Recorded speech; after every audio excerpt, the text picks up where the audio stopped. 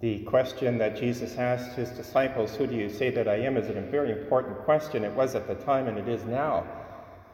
At the time, the context, the disciples were on their way to the villages of Caesarea Philippi, and that was pagan territory. But not only that, that city was built by Caesar, and it had a long history of idolatry, worshiping false gods. The most famous of those were Pan. So it was in that context that Jesus asked the central question, "Who do you say that I am?" Now Peter gives the right answer. "You are the Christ." That's the word for the anointed one, the Messiah. But, as it turns out, very quickly, that was a very surface answer. It was a description. It was an external designation or title. Didn't go much deeper than that, because as soon as Jesus started explaining what that meant, how he interpreted the word Messiah, what his mission was, Peter began to rebuke Jesus. And that evokes one of the strongest rebukes in the entire Bible. Jesus says, "Get behind me, Satan."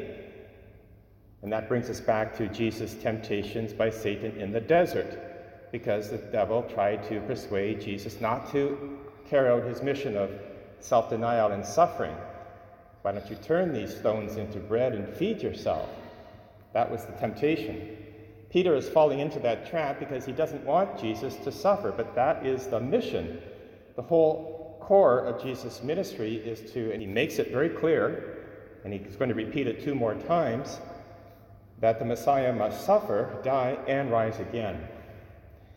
Peter is going to learn the deeper answer through his own suffering, and it's a tremendous suffering because he ends up denying even knowing Jesus.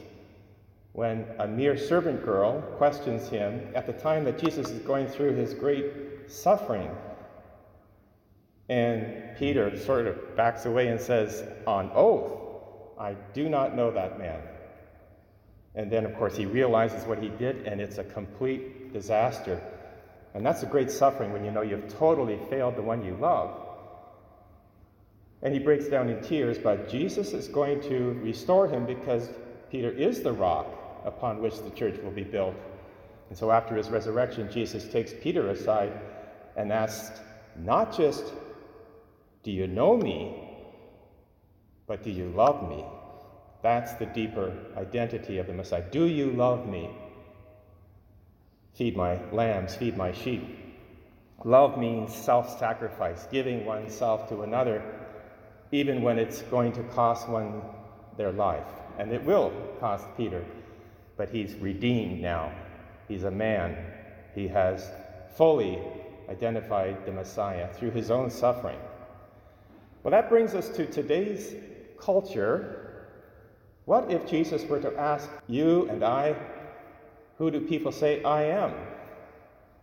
More to the point, what if someone who is really struggling in their life and doesn't really have faith, doesn't really know much about God, comes to us and says, "Who is Jesus, the one that you so much adore?" What answer would we give?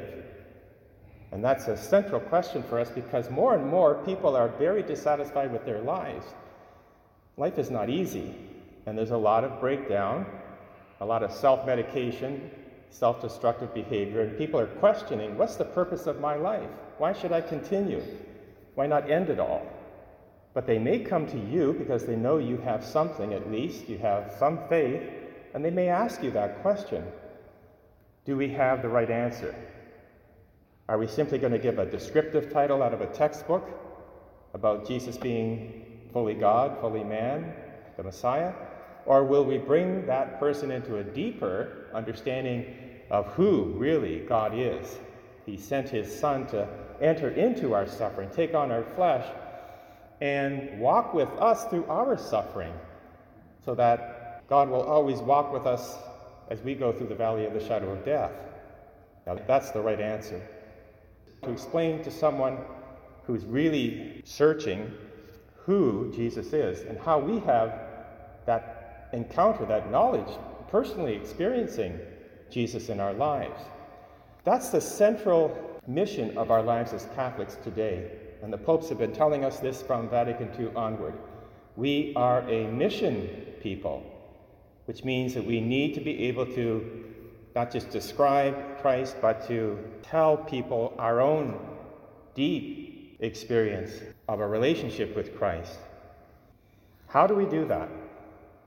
The Family of Parishes is offering you a wonderful opportunity. There is a program, and I've experienced it myself.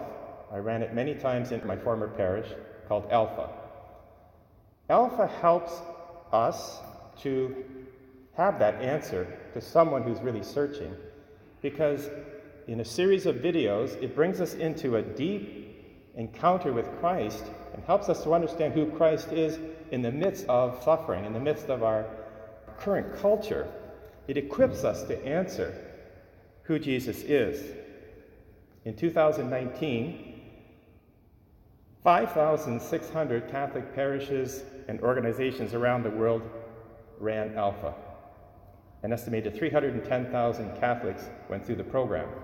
We're offering it here in Sarnia, and we will offer it again and again, so that you and I will have the answer to someone who comes to us and says, "Who is Jesus?"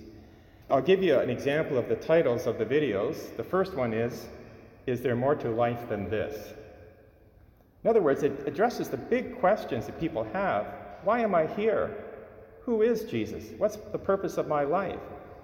Has God called me for a purpose? All these questions are explored in a very wonderful way. The videos are lively. They take you around the world to different cities, and it engages us in conversation, which is huge because we need to be able to talk about our faith as Catholics, not just hold it in, but be able to have an answer. Not like Peter, who just said, "You're the Messiah." Okay, but who is Jesus really for us?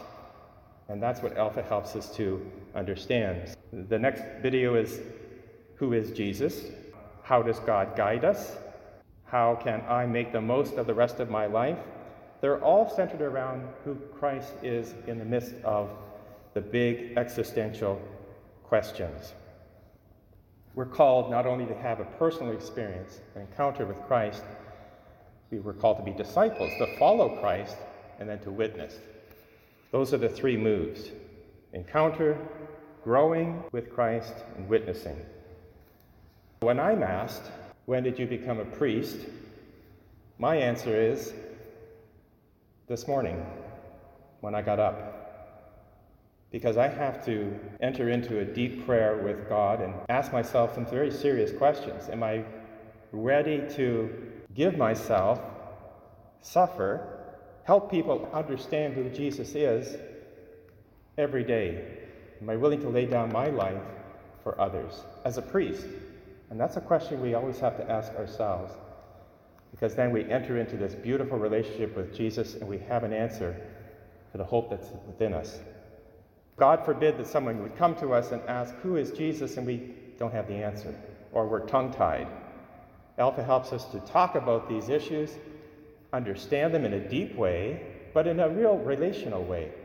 And it's a lot of fun, because once you start talking about the faith, you can't be quiet, because it's all in there. It just has to come out. Once it comes out, you really enjoy talking about the thing that matters to you the most. So with that, I really encourage you, check the website.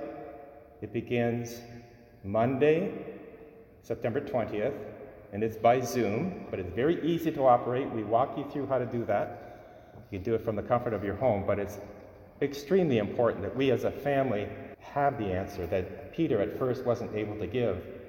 Who is Jesus to the person who's really hurting? If we have that answer, we're going to be pleasing to God.